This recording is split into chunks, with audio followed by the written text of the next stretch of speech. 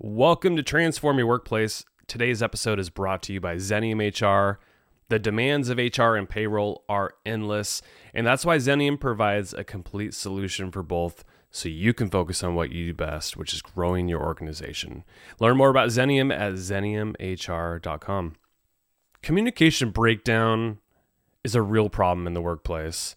And where do leaders and team members begin when it comes to clarifying the needs and addressing conflicts? Sometimes they just don't know where to start. So according to Tim Franz, my guest today, the workplace covenant is a time test method for merging the obligations and expectations inherent in any workplace relationship. And when you implement the workplace covenant and you revisit it frequently, this method results in fostering meaningful partnerships at work. You're going to really love this episode. I really enjoyed my conversation with Tim. Follow me on Instagram, Twitter, LinkedIn. I'd love to connect with you there. Have a great week, and we'll talk to you next Tuesday.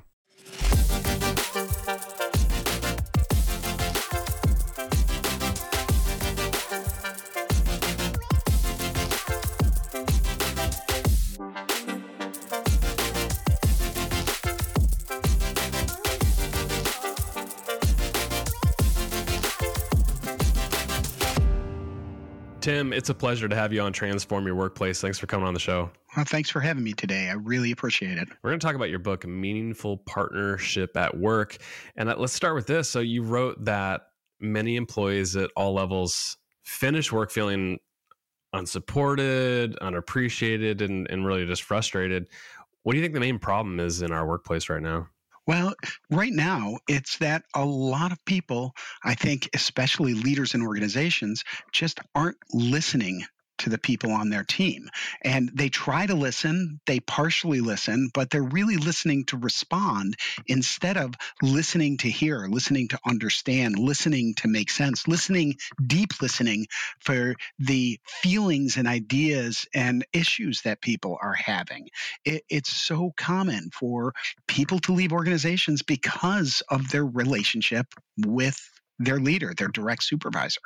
Yeah, we hear that so often, and it's weird that it's not sticking for some managers to like wake up and say like, okay, in order for this to work and not to have employees bail on me, I need to really figure out how to connect with them at a deeper level. There's a funny little illustration. I think it's in the introduction of your book. It's depicting a manager on one side of a canoe, so one end, and they're dumping buckets of water into the wherever they're at, into the river or something. And then you have three employees on the other side and the canoe's kind of poking down and they're sitting up there and they're saying something like, well, at least I don't have to do what my manager's doing or something like that. Share maybe what that is illustrating, or do a better job of describing the illustration than I did. Yeah, I think people have a great picture now for this illustration. And Brandon, it's actually funny you bring this up now because I was thinking about trying to describe this in my answer to the other question because it's the same problem. And in that image that we commissioned to have written for our book, as you said, the manager is in one part of a canoe, the canoe is going underwater, the manager's bailing furiously, and there's three employees on the other side, and the exact quote is, "Good thing it's only our manager's problem," recognizing that they're all in the boat together, forgetting that that's the whole problem. They're in the boat together. And though in this one, we've got the manager, the team leader, the organizational leader, whatever it is, bailing the water, this goes both ways. It could easily have been drawn the exact opposite with the three employees bailing furiously and the manager simply saying, oh, good thing that's their problem and not mine. And this is what Seth and I call, my co-author Seth, what we call the two-way street of frustration. The manager has things that they want and they need, and the team has things that they want and they need. And unfortunately, those needs aren't made explicit in too many organizations. Yeah. So there's obviously a disconnect between manager, employees, or manager and teams. And you're saying it's not explicitly stated what it is that they need to make sure that they work together as a team and maybe row the boat in the same way to get to their goals. You talk about this idea of a workplace covenant. How does it fit into this idea of meaningful partnerships at work? Well, the workplace covenant is designed to get people tracking together. And this is that idea of explicit. Right. Making things explicit. And really, we do use this analogy of two in the canoe several times in the book. And what the goal is that people are moving forward together, paddling peacefully, matching each other's effort, heading towards the same goal.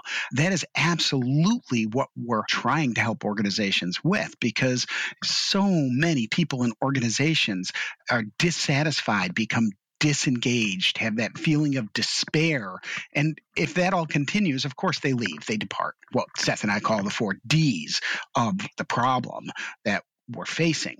Now, the workplace covenant is one tool that organizations can use to try to get beyond that and try to get people moving in the same direction, put them on the same page. We have a lot of ways to say that, so that they are connected and cohesive and coordinated and able to collaborate.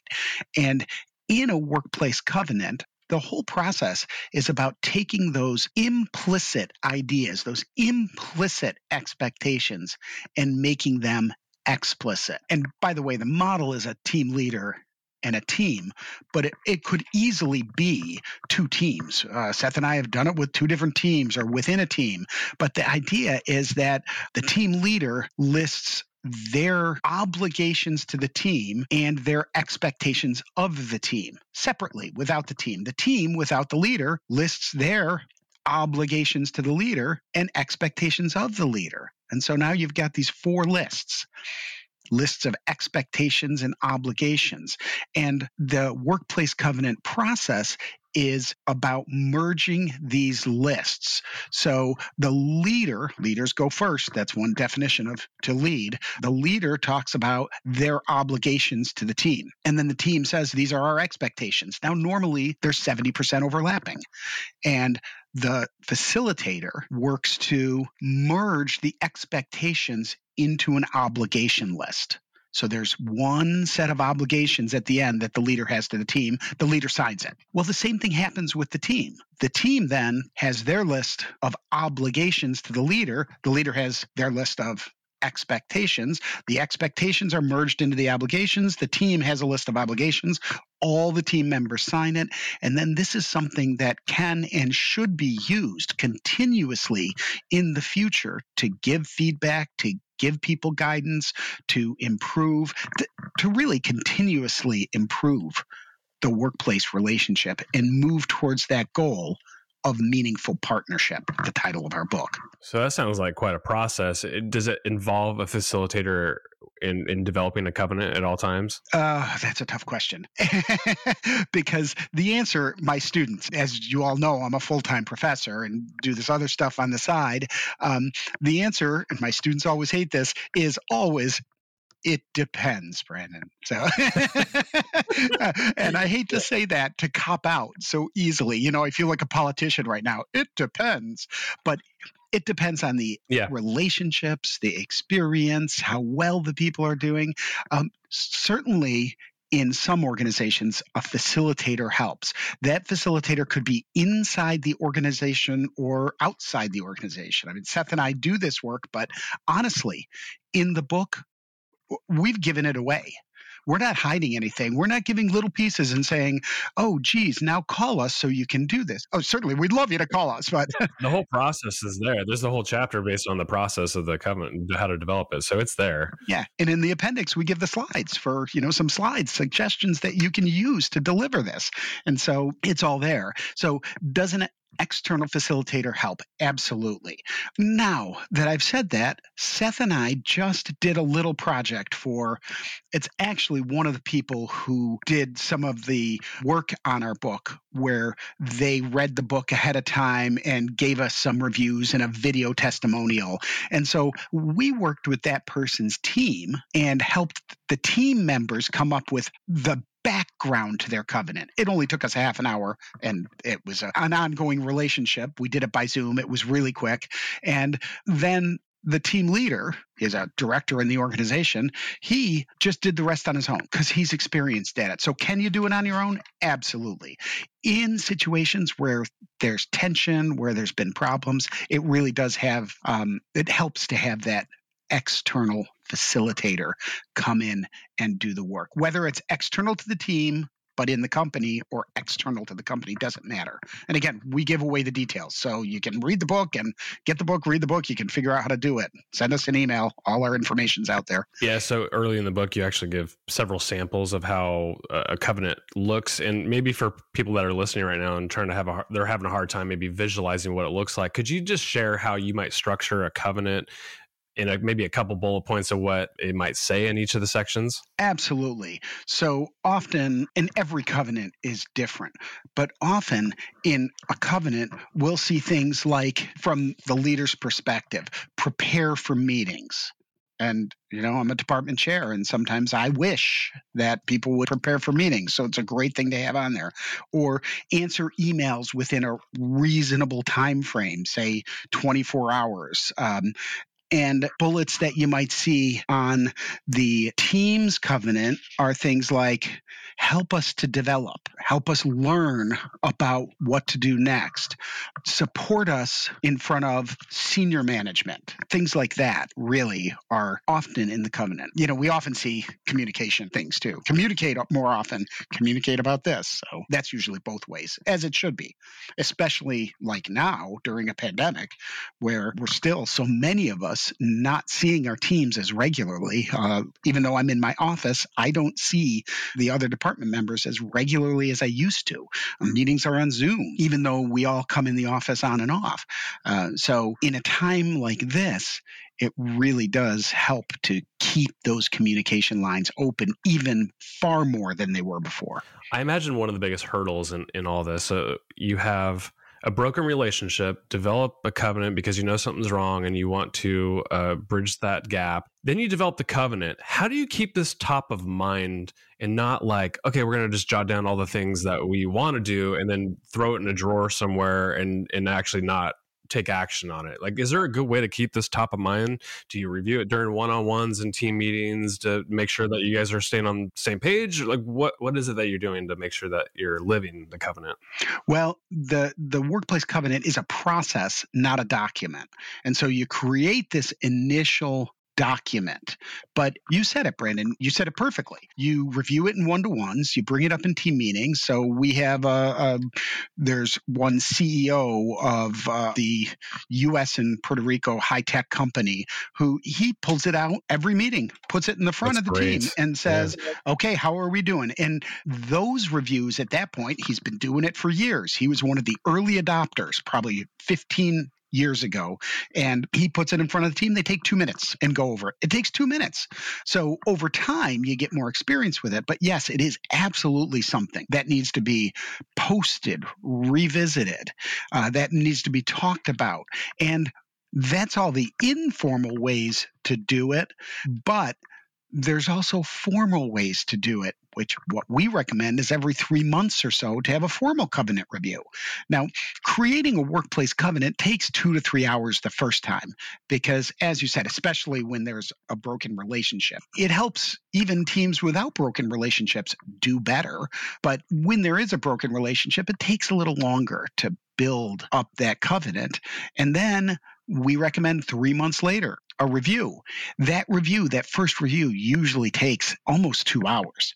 But as teams get better with the review, as the leader gets better with the review, the time goes down. And by the third review, you're talking 9 months later, it's usually only a quick half an hour meeting. And then as they continue to develop those skills, by the way, back to that outside facilitator question, what we recommend is that the outside facilitator do the first, second, and maybe third review. But at that point, like any good organization development consultants, it should be turned over to the team, to the leader, to do it themselves. At that point, we're turning it over and saying, you know how to do this on your own. Keep doing it. So Seth and I just worked with a group of cable splicers. These are people who work, with the high power cables, and their company actually took the covenant. It was a peer covenant, how they would act in their relationship towards one another, and they printed it, made it look nice, put it on special cards. Everybody got a wallet-sized card with the covenant on it. So it's a way to keep it fresh, keep it going, and then the team leaders, the people leading that team, can pull it out once a week and say, okay, how are we doing? It should be something on and on and on that is used regularly. Now, with the covenant, I guess what's not clear to me, it sounds like it's a team-wide covenant, but I mean, some of the examples in your book almost lead me to believe that it's almost there could be a custom one for a one-to-one relationship. But am I thinking about it the wrong way? Is there multiple covenants, or is it one for the organization? How would you describe that? You can have one-to-ones, but those are a little harder. I would imagine it's harder because everybody's needs are so different. So we're going to have like 25 different covenants? Yeah. And so generally the rule is the team, and it's in general what the team has as obligations to the leader. And remember, it's focused on obligations, and everybody's obligations. It's no longer expectations. Once those expectations are removed and merged, it's obligations. And the team's obligations to the leader cut across everybody. The idea of obligations are so that everybody, including the leader, feels supported at work and can be successful. That's the goal. That's what moves us towards that meaningful partnership, that two in a canoe paddling forward towards the same goal. So yes, it is generally the team's covenant. But and the other reason you really don't want it to be a one-to-one is because with the numbers of the team, there's psychological safety. People feel much more willing to commit to these expectations and obligations when it's the team saying it, not Fred or Wilma. I get to throw in a Flintstone reference. So love Fred or Wilma saying it. So yes, there's more psychological safety because it comes from a team as a generality. You said that ERTAP, which is ERTAP, it's the Foundation for Meaningful Relationships. What does that stand for? And maybe just give listeners a kind of an overarching view of what ERTAP is. Sure. ERTAP is our model for how you get to this partnership and then really moving beyond this meaningful partnership. So ERTAP stands for empathy, respect, trust, alignment, and then partnership. And empathy, as you know, it's the ability to take the perspective for others. In our book, we define it as that profound appreciation for understanding others' perspectives, their challenges, and how they feel and what's important to them. Well, respect is when we see others as valid and legitimate work partners who deserve the rights at work that we would expect of ourselves and we would expect others to give to us, and someone that we would work with willingly and cooperate with in order to get our job done. Trust implies having this high confidence in the people with whom you work. And beyond just confidence in the task, it also means that you trust them not to speak ill of you or do this emotional harm at work, which we see so often, in any way. And then finally, Seth and I have been really excited about the work we've done with alignment. We've done a couple of research studies on this and have a measurement tool that, again, is free. Anybody can use it. We're giving it away, and it's psychologically, we've done the psychometrics. It's valid and reliable. So alignment is when managers and the members of the team are moving in the same direction, have this cohesion and coordination that leads to a real strong level of team collaboration when working towards a common goal.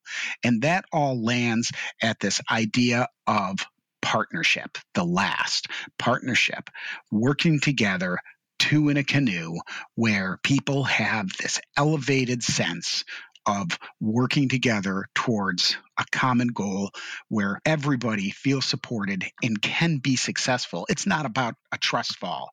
It's about feeling supported in the work we do and being successful in the work we do. How can we be better at work? How does the Covenant and ERTAP work together? Is one before the other? I imagine the Covenant's built first and then ERTAP kind of nests underneath that. Like, how does it all flow? Well, what we describe it as is a mindset, a model, and a medium. So the mindset is moving towards creating meaningful partnership. So that's the overall mindset. And I will tell you, Brandon, what's interesting is Seth and I, when we first started writing the book, we didn't have meaningful partnership anywhere in our early work. The book didn't have it as the title. The book didn't have it as a concept. And as we wrote, and I'm a big fan of this, you learn what you're thinking as you're writing. Sometimes my students say, I know what I want to write. I just haven't written it. I know how to say it. Well, if you haven't written it, you don't know how to say it. And from writing this book, we learned that the book was not about the Workplace Covenant. The book was not about ERTAP. The book was about creating this level of partnership where people feel supported and can be successful. And so the underpinning, the theoretical model is ERTAP: empathy, respect, trust, alignment, getting to the partnership. Now, we, of course, think the Workplace Covenant is great. That's the best thing ever. It's the best thing since sliced bread, of course. But it's a medium. Like any medium, it's a medium for getting to something. In this case, it will help organizations with ERTAP and create meaningful partnership. It's not the only way. There are lots of ways that organizations can do this. But our model does something different. Instead of most books out there, the leadership development books, Seth's expertise is leadership development, and we kind of joke with each other about this. The leadership development books say leaders have to do this and this and this and this. And I'm a team development specialist, and the team development people say the team has to do this and this and this. Well, this model is not about team development or leadership development. It's about the space in between. The Workplace Covenant helps people to figure out what happens between the team and the leader. How do we get the team and the leader on the same page working together? And there are so many examples of so many teams, I'm sure, that you've been on, that I've been on, where people aren't moving forward together. Instead, it's this state of a two-way street of frustration, which I'm sure so many of your listeners can feel. Oh, yeah, absolutely. So if we know the goal is to have meaningful partnerships, getting people rowing in the same direction, as you say, what evidence can you gather along the way that identifies that this model's working or not working? Oh, well, we do. This is evidence is my specialty. That's what I love the most. And so, and we kind of joke in our book, and I can't remember exactly what we say at the beginning of the chapter with the evidence. We jokingly say, if you like evidence, this is the chapter for you. If you don't like data, just move ahead. Skip this chapter.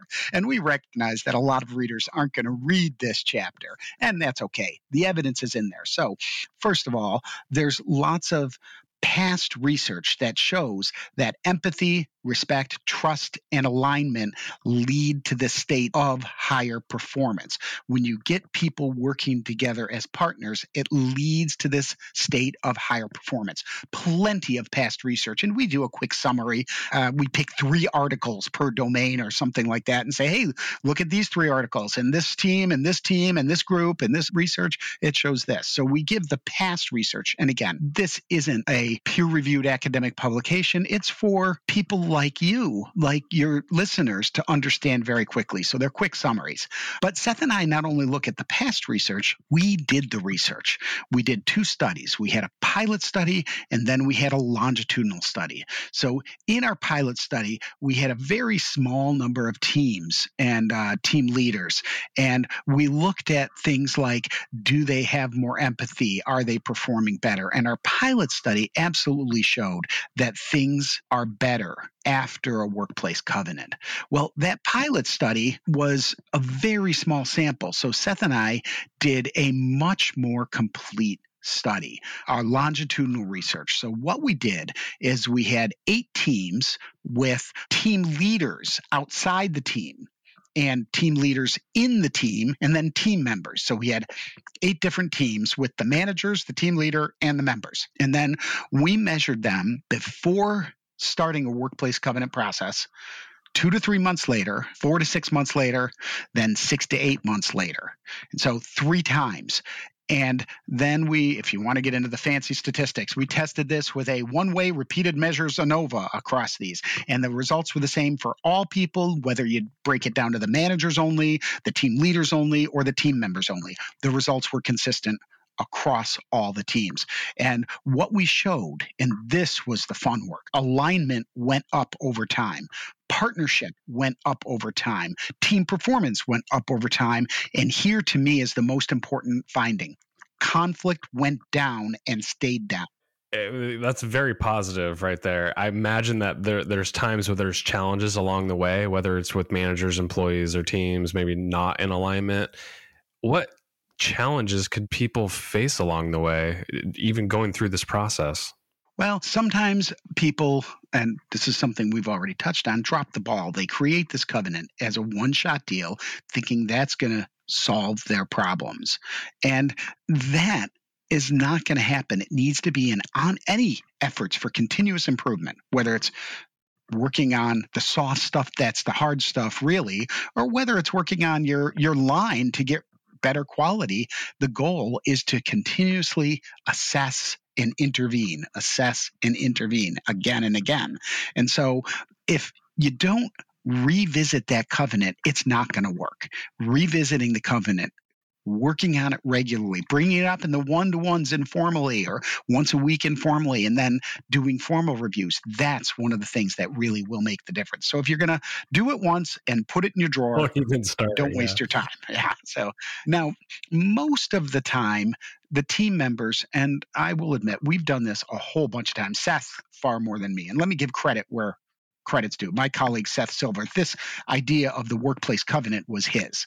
Many years ago, he brought me along, and I've really enjoyed the ride. And we've really developed the process and honed it and made it better and done the research now together. All that's together. But the initial idea was absolutely his. And so we've done this with many organizations. And there are some organizations that embrace it right away, where they're moving their team from good to great in Jim Collins' language. Then there are other teams that they're adequate and they can move to good through this. And then, as you said earlier, they're the teams who the relationship is broken. And when that happens, it does take a while. It takes more time.